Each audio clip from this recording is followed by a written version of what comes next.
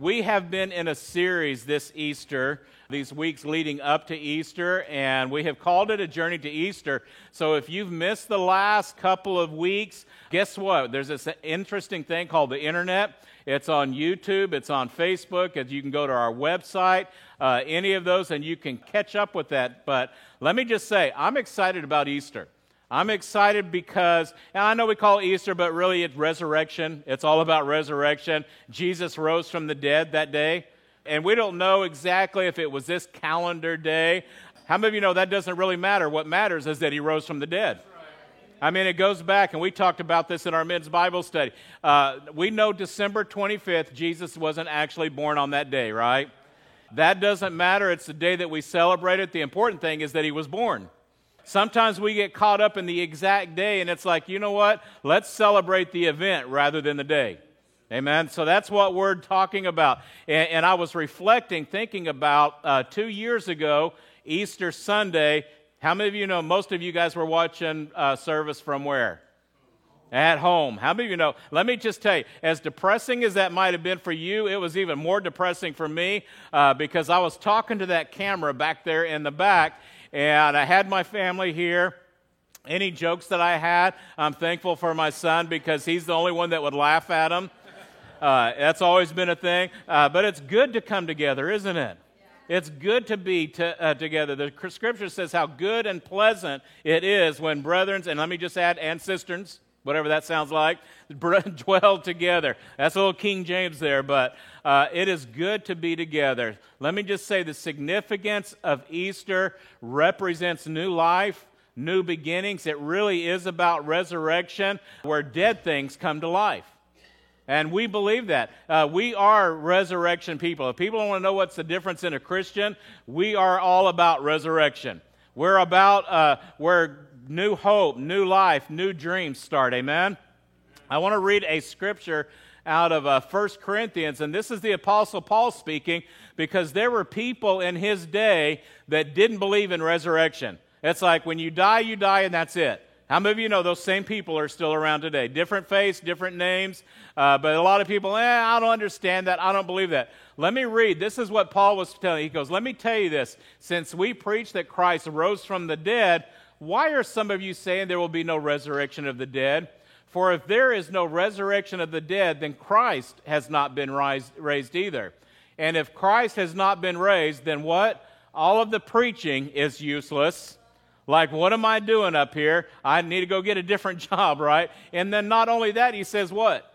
Your faith is useless, right? If there's no resurrection of the dead, and he goes, and we apostles would all be lying about God.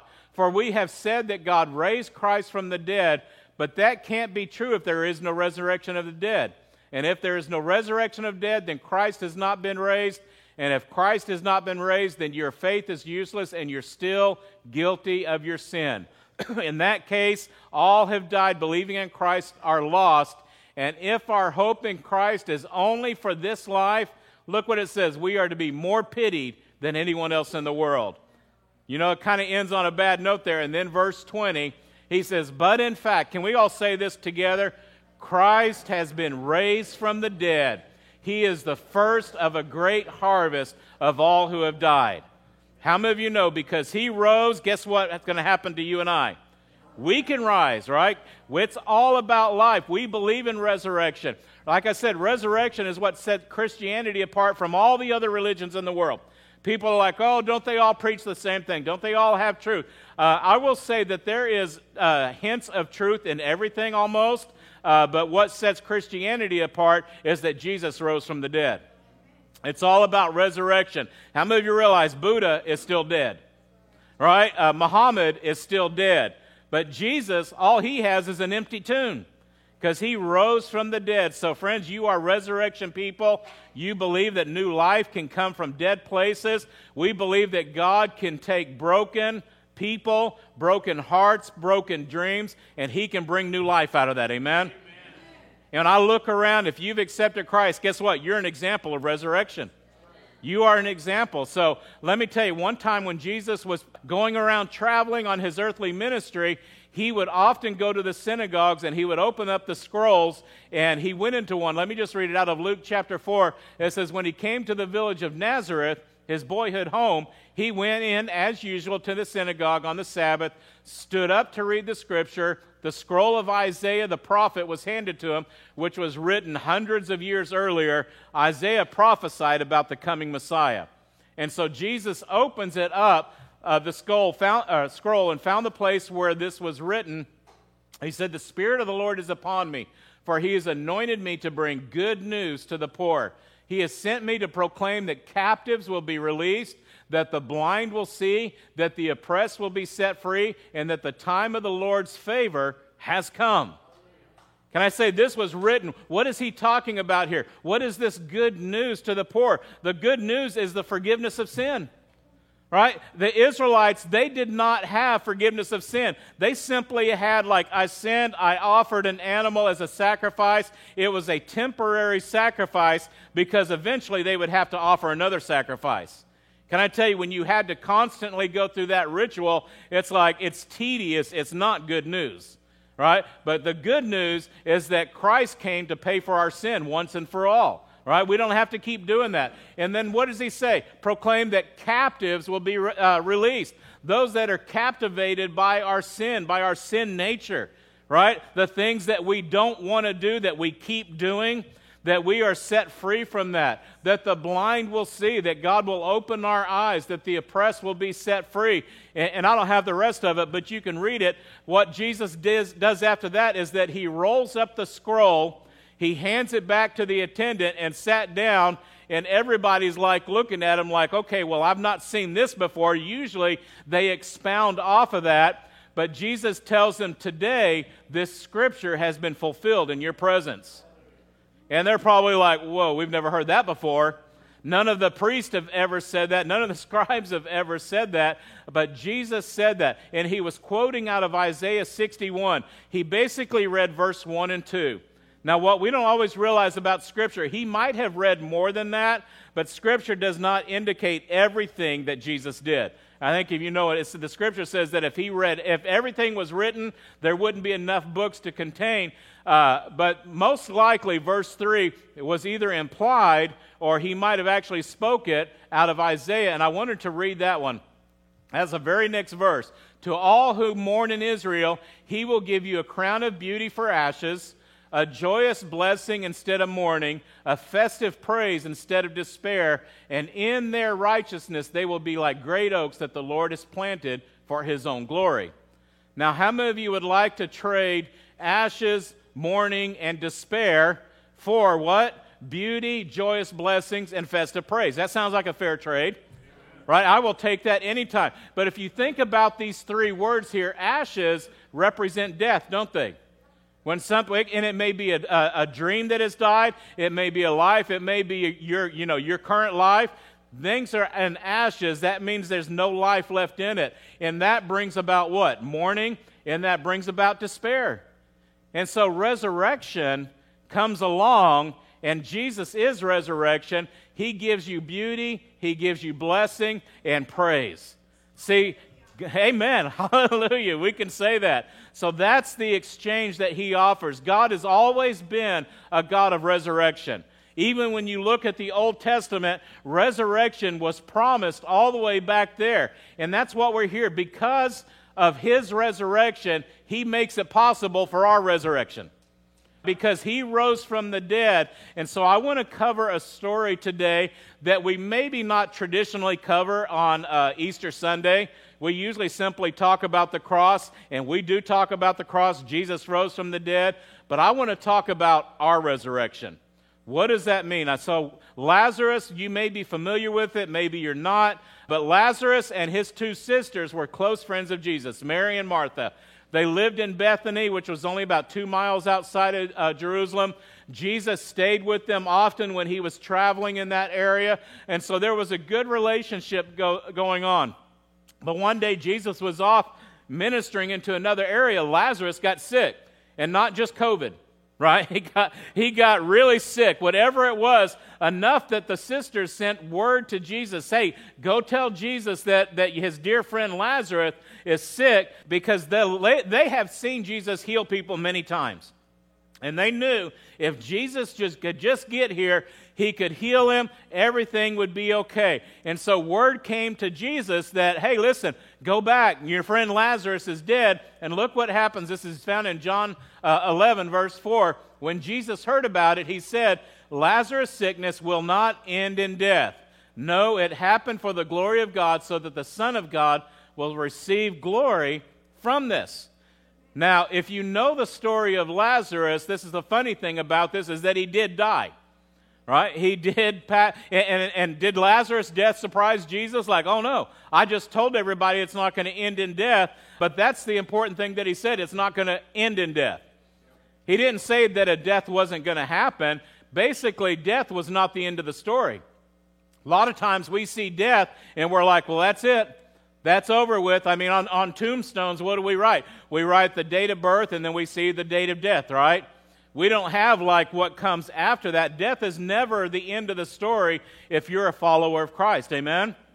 And so if you are a follower, here's the thing that we're going to learn from this story. Jesus will never lead you to death, but he might lead you through it. How many of you have been through it? When we talk about it, you kind of understand what we're talking about. There are no dead ends in Jesus.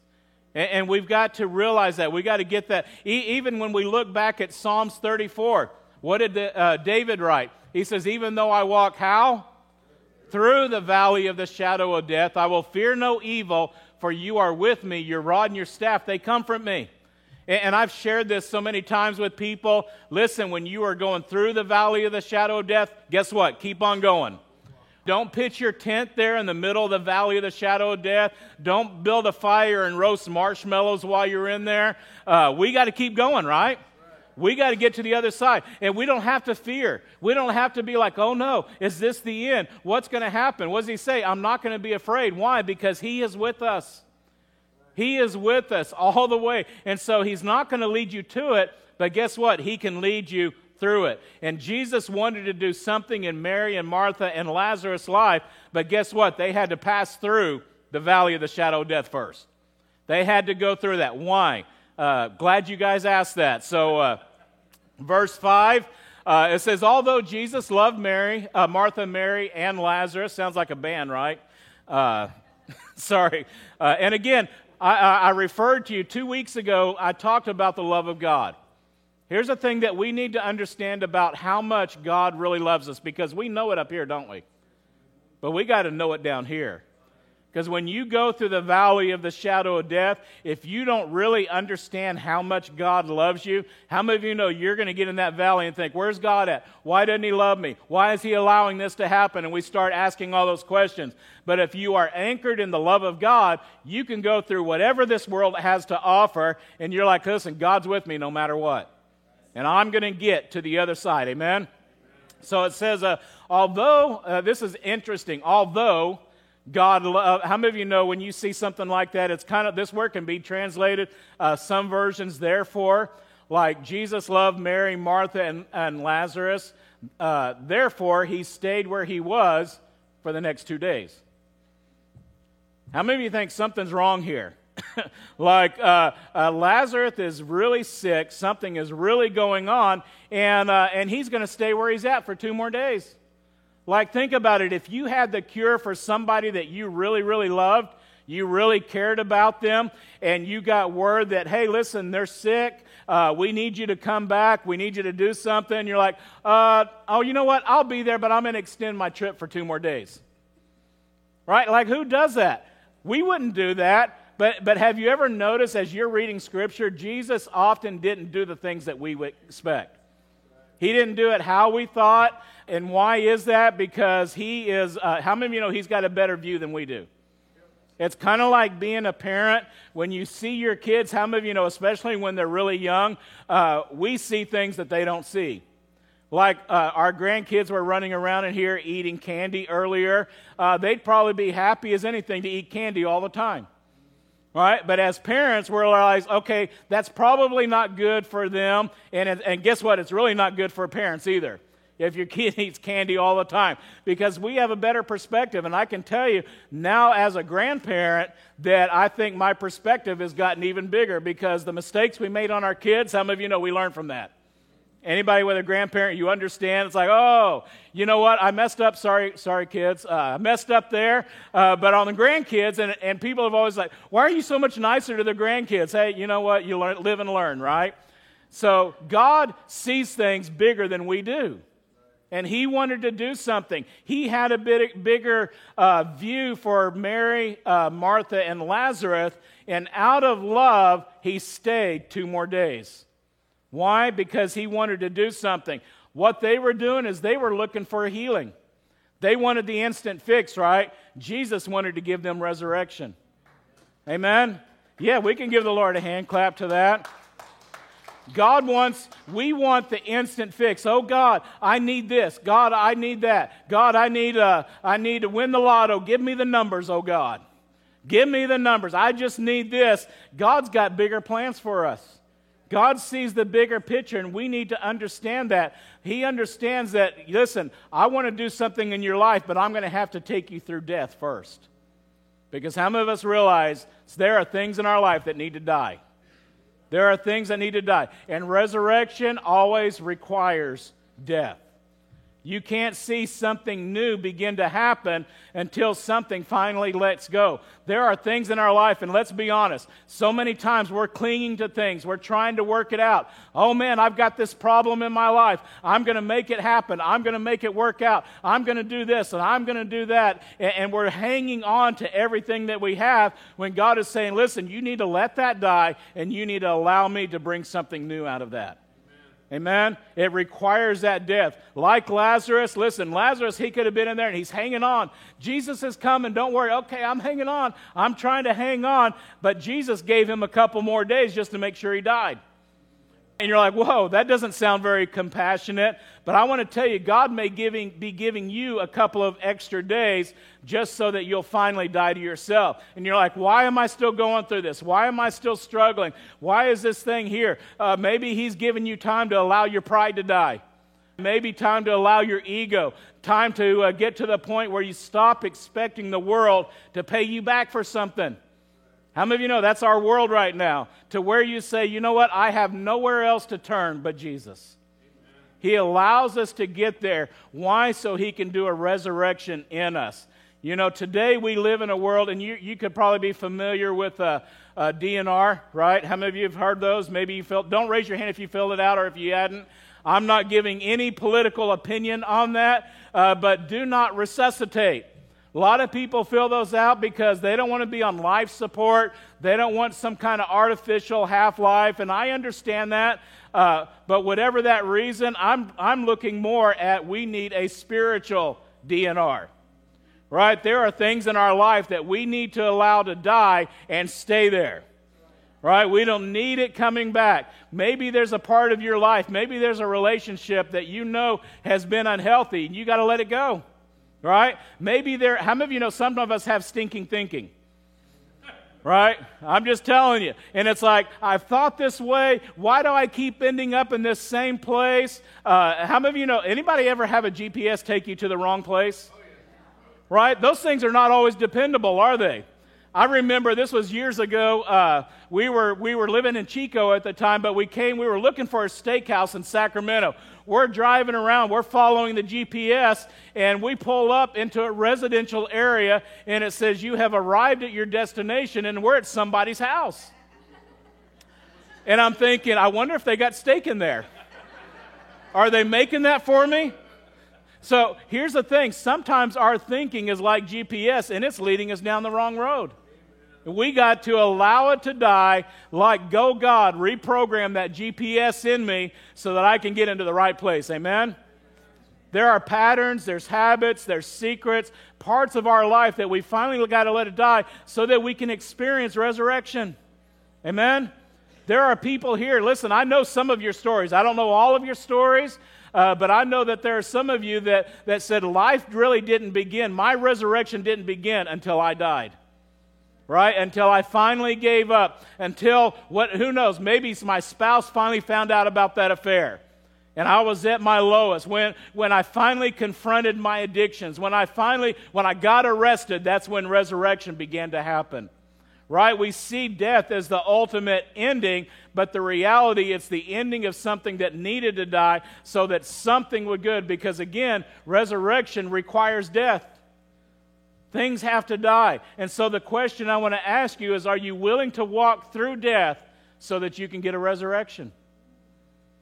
I mean, that's one to really ponder, right? Oh, of course I am. Really? Really? Are we really willing to do that? Are we willing to put whatever it is on that chopping block and say, okay, God, chop it off, right? I need it to die. I need it out of my life. I've got to finally allow you, God, to deal with this issue in my heart. So let's move on with the story. Several days later, Jesus shows up at Bethany after Lazarus has been dead. The Bible says for 4 days. He's been in there for 4 days. And Martha heard that Jesus was coming, and she had a little bit of an attitude when she came. Anybody ever have an attitude towards God? Come on, we can be honest. Right? Like, how many of you know God can handle your attitude? Right? I'm not telling you it's okay to have it, but I'm just saying He can handle it. Just don't always have it. So Martha comes to Him in verse 21, and she says, Lord, if only you had been here. How many can sense that attitude right there? And yet still being respectful. My brother wouldn't have died. Like, you missed it, Jesus.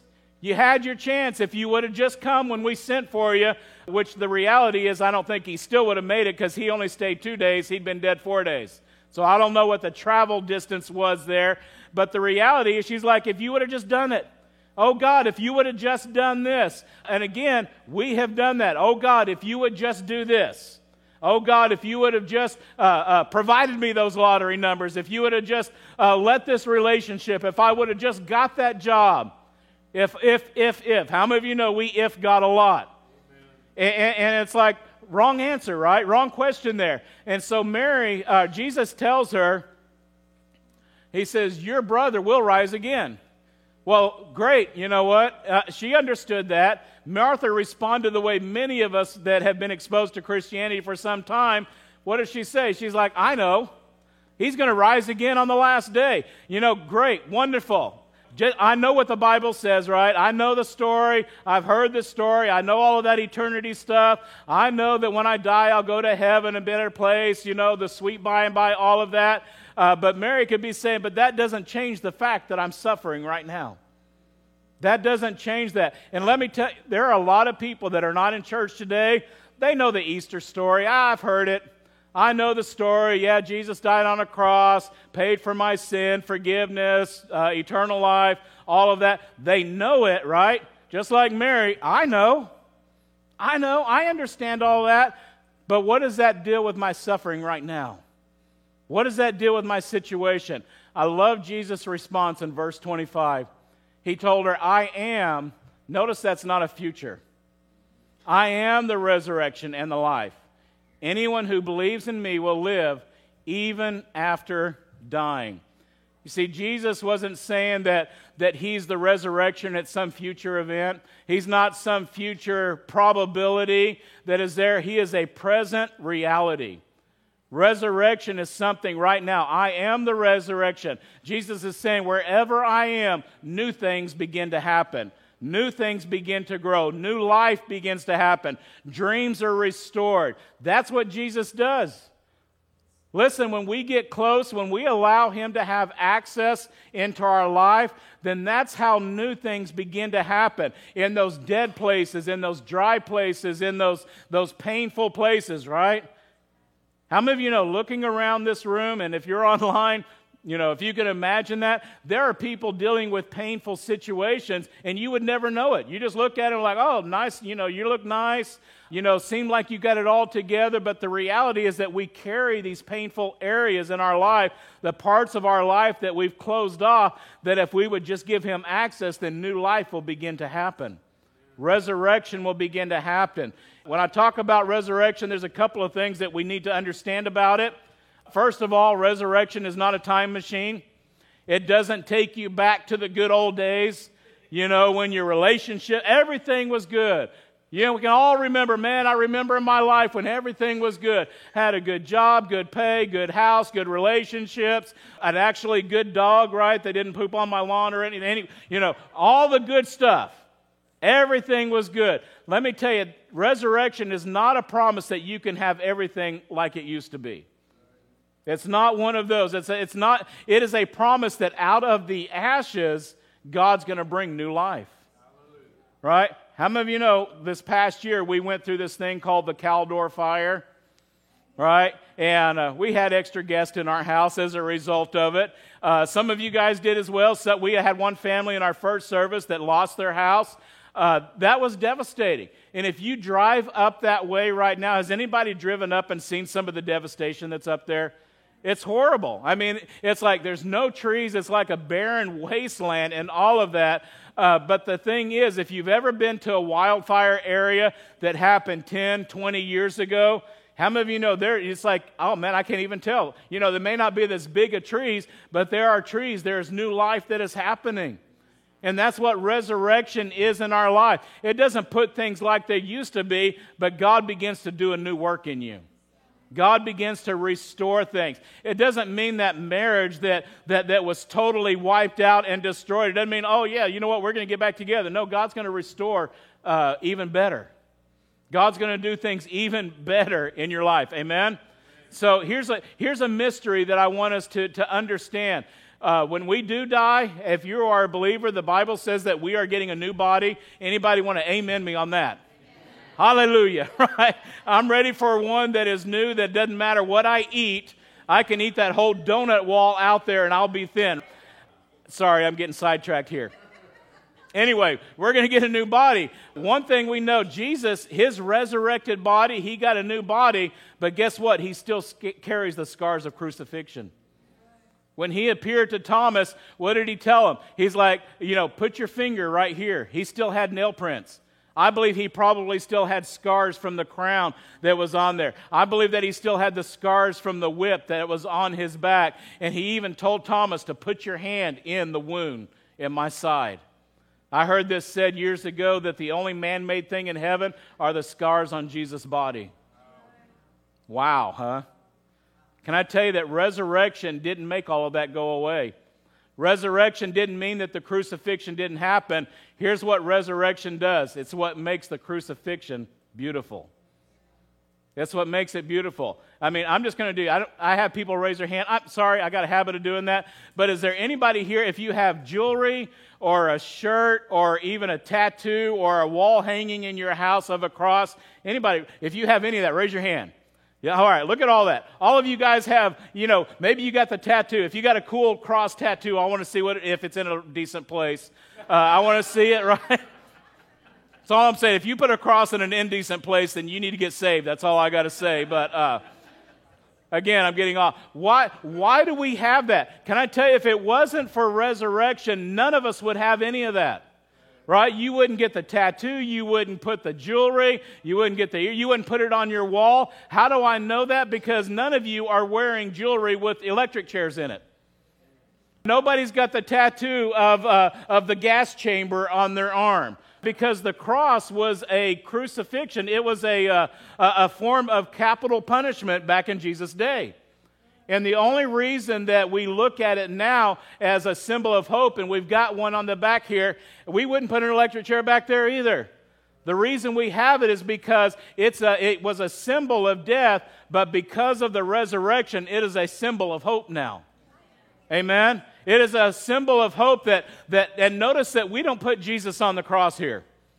Because he rose from the dead. He died and he rose again. So we can look at the cross now and we're like, God, thank you. Resurrection is beautiful. The cross is beautiful because it represented his death, but also his resurrection and our resurrection. There's hope on it when we look at it. So here's the thing about scars. The scars that you and I go through in life, and I'm not just talking about physical scars. How many of you know there's a lot more internal scars that people have? Have went through mental abuse, physical abuse, whatever the situation, rejection. Come on, how many of you have not been rejected in this world at one time or another? All of the stuff that kind of builds up on the inside of us. And here's the thing, without Christ, scars can simply be scars. You know, like horrible memories, trauma, you begin to think about those things. But when we surrender it over to Christ, then guess what? Those scars become a resurrection. Right? They become your testimony. Oh yeah, I went through this horrible situation. Maybe you went through the loss of someone you love. Maybe you went through a divorce. Maybe whatever the situation is. And at one time that was a scar, but now, because of what Christ has done in you, you can say, yeah, I went through that, but this is what God did. This is what God did. Yes, our county went through this Caldor fire, but I want to tell you, in just a few years, you're going to see growth coming out of that, and you're going to be like, whoa, look at what God's doing. Look at what God's doing. It becomes our testimony. And listen, I can testify. I've shared with some of you guys that know me. When I was in high school, when I was growing up, I wasn't a Christian. I was probably the biggest smart aleck that was around. That's just who I was. And every now and then on Facebook, people that knew me back in high school and earlier, and they find out that I'm a pastor, they're like, what? How did that happen? You know what? I knew who you were. You know, I know the pranks that you would pull and the things that you did. And, you know, when I was 16, I gave my life to the Lord. And I kind of went back and forth for a couple of years, like, okay, God, I surrender all. And then I come over here, except for this, that, and the other thing. Right? Let me take those back. And so I kind of went back and forth. But I remember it was in October of 1984 that God really confronted me. He's like, choose today who you're going to serve. And I remember that day. I remember it well. I'm like, God, I'm giving it all to you. I'm finally, and I'm not saying I've been perfect since then. Oh no, my family will tell you that's not true. But I did finally die to myself. 3 months later, I ended up in Bible college. Talk about like, what? What in the world happened? But I want to say, if God can do that in me, I want to tell you He can do it in any of us. Right? He can do it in any of us. So the question that I want to ask you today is, when you look at those dead places in your life, maybe it's a marriage that is a shell of what it used to be, whatever it is, or it should have been. Maybe there's a relationship with one of your kids or a parent or a sibling or something, and it's broken in such a way that you're like, man, this thing will never be back together. God will never be able to fix this. Maybe you had a dream and it's lost and you gave up years ago. You know what? That was just a fantasy. I don't even think about it anymore. Again, it could be wounds from somebody you love. Maybe words that were spoken over you, and that wound just doesn't heal. How many of you know what that's like? It's like I've got wounded and it just doesn't heal. Every time I think about it, it opens up again. Again, abuse, physical, verbal, whatever it is. When you think of those places, do you really believe that resurrection is possible? Do you really believe that God can bring good out of those horrible situations that you've been through in your life? Because that's what resurrection is all about. Taking things that were dead and seeing life come back. And Jesus said to Martha, I am the resurrection and the life. And then I like what He follows up. He says, do you believe this? Do you believe it? I mean, she had to deal with that. Like, do I believe that? Oh, yeah, I know that in the last day it's going to happen. No, do you believe it now? Do you believe that I can bring something to life right now? And He wants to take over to the tomb. Verse 33, it says, Jesus saw, this is such a peculiar verse to me until I really got some insight on it. When Jesus saw her weeping, talking about Mary and Martha, and then saw all the other people wailing with her, a deep anger welled up within Him, and He was deeply troubled. How many of you thought, what? Jesus is angry when He's seeing people crying? I mean, that's not very compassionate, is it? Like, what in the world's going on there? Some versions, depending on what version of the Bible you read, some of them treat this verse kind of with kid gloves, and they say that Jesus was deeply moved in spirit and troubled. Right? Anybody have your parent, like when they were mad at you, and they're like, what's wrong, mother? Are you deeply moved in spirit and troubled? Like, no, I'm angry, right? We understand what that's like. Let me tell you, here's the Greek word of that, and I'm not even going to try to pronounce it, but this is interesting. This is right out, the definition. To snort with anger, to be moved with anger, to admonish sternly. Anybody have a parent snort with anger at you? right? It's like, you can picture the bull coming, and it's coming out right there. That's literally what this word means. And let me just say, the picture that I get whenever I see this, other than a bull, is the wrestlers. Right? How many of you know when they're like talking to each other and they're talking smack, and this guy looks a little intimidated, doesn't he? This guy is a little bit bigger. You can tell he's about to get a beat down right there, right? And that's the picture I get. Here's the thing. Jesus is coming. He's seeing people that are weeping and wailing, and the Holy Spirit is raising up within him. A righteous anger is coming up because Jesus is looking at the great enemy of death in the eye. He is angry about death. How many of you realize death was never God's plan?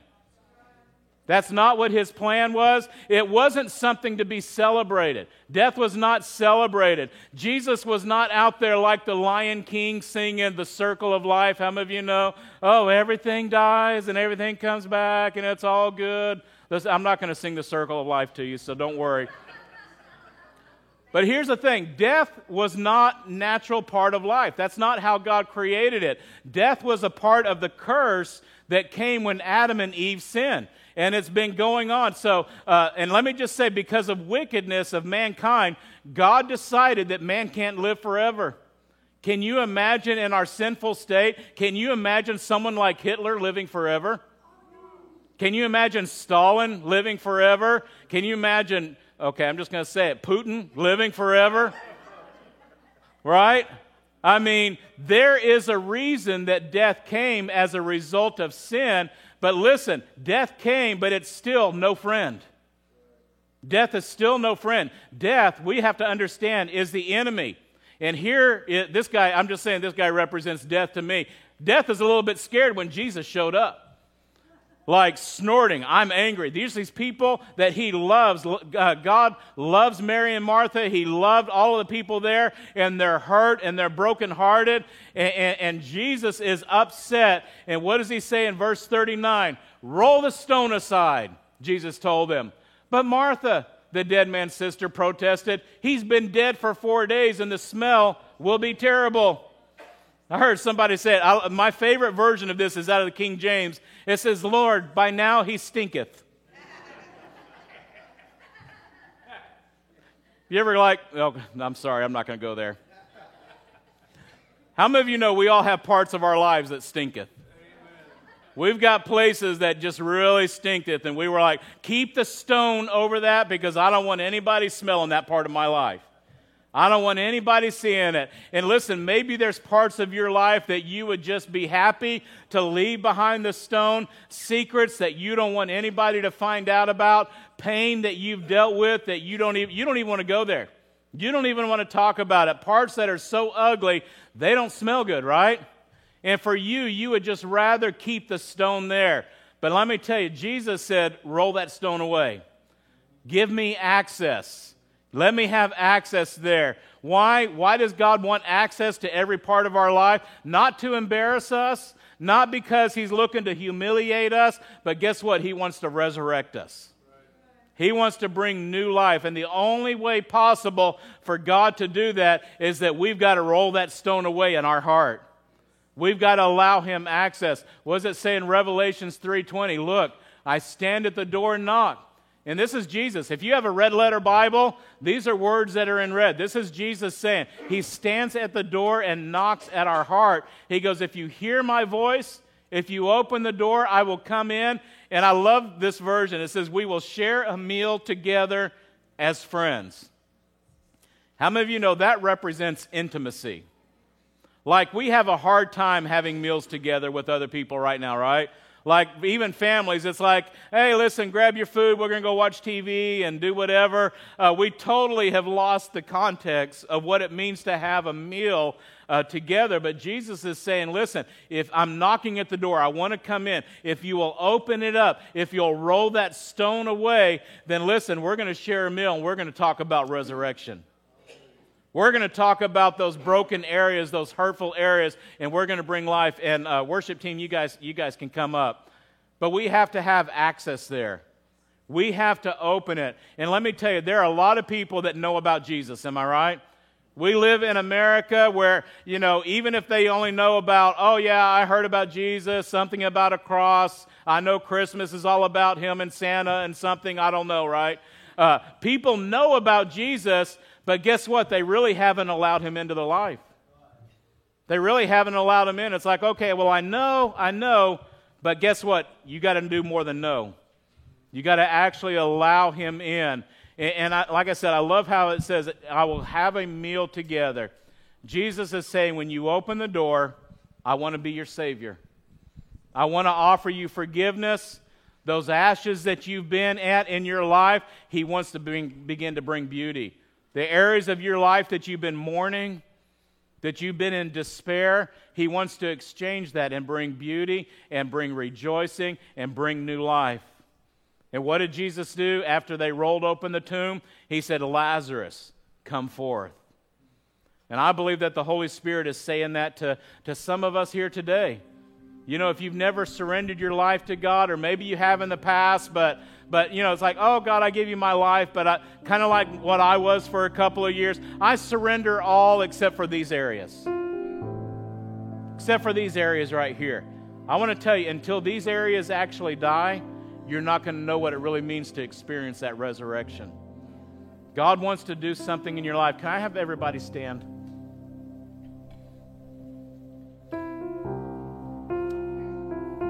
If you just want to make a statement and just say, God, I want to surrender everything to you. If that's you here today, I'm just going to ask you, can I have everybody bow your heads and close your eyes? If you just want to say, listen, I want to make a fresh start. That's what resurrection is about. It's a fresh start. Maybe your GPS has taken you down some wrong roads. And you're like, God, what am I doing here? Why am I here? And if you're here today and you just say, I'm not going to make you come forward or anything, but if you just say, I want to make a new start.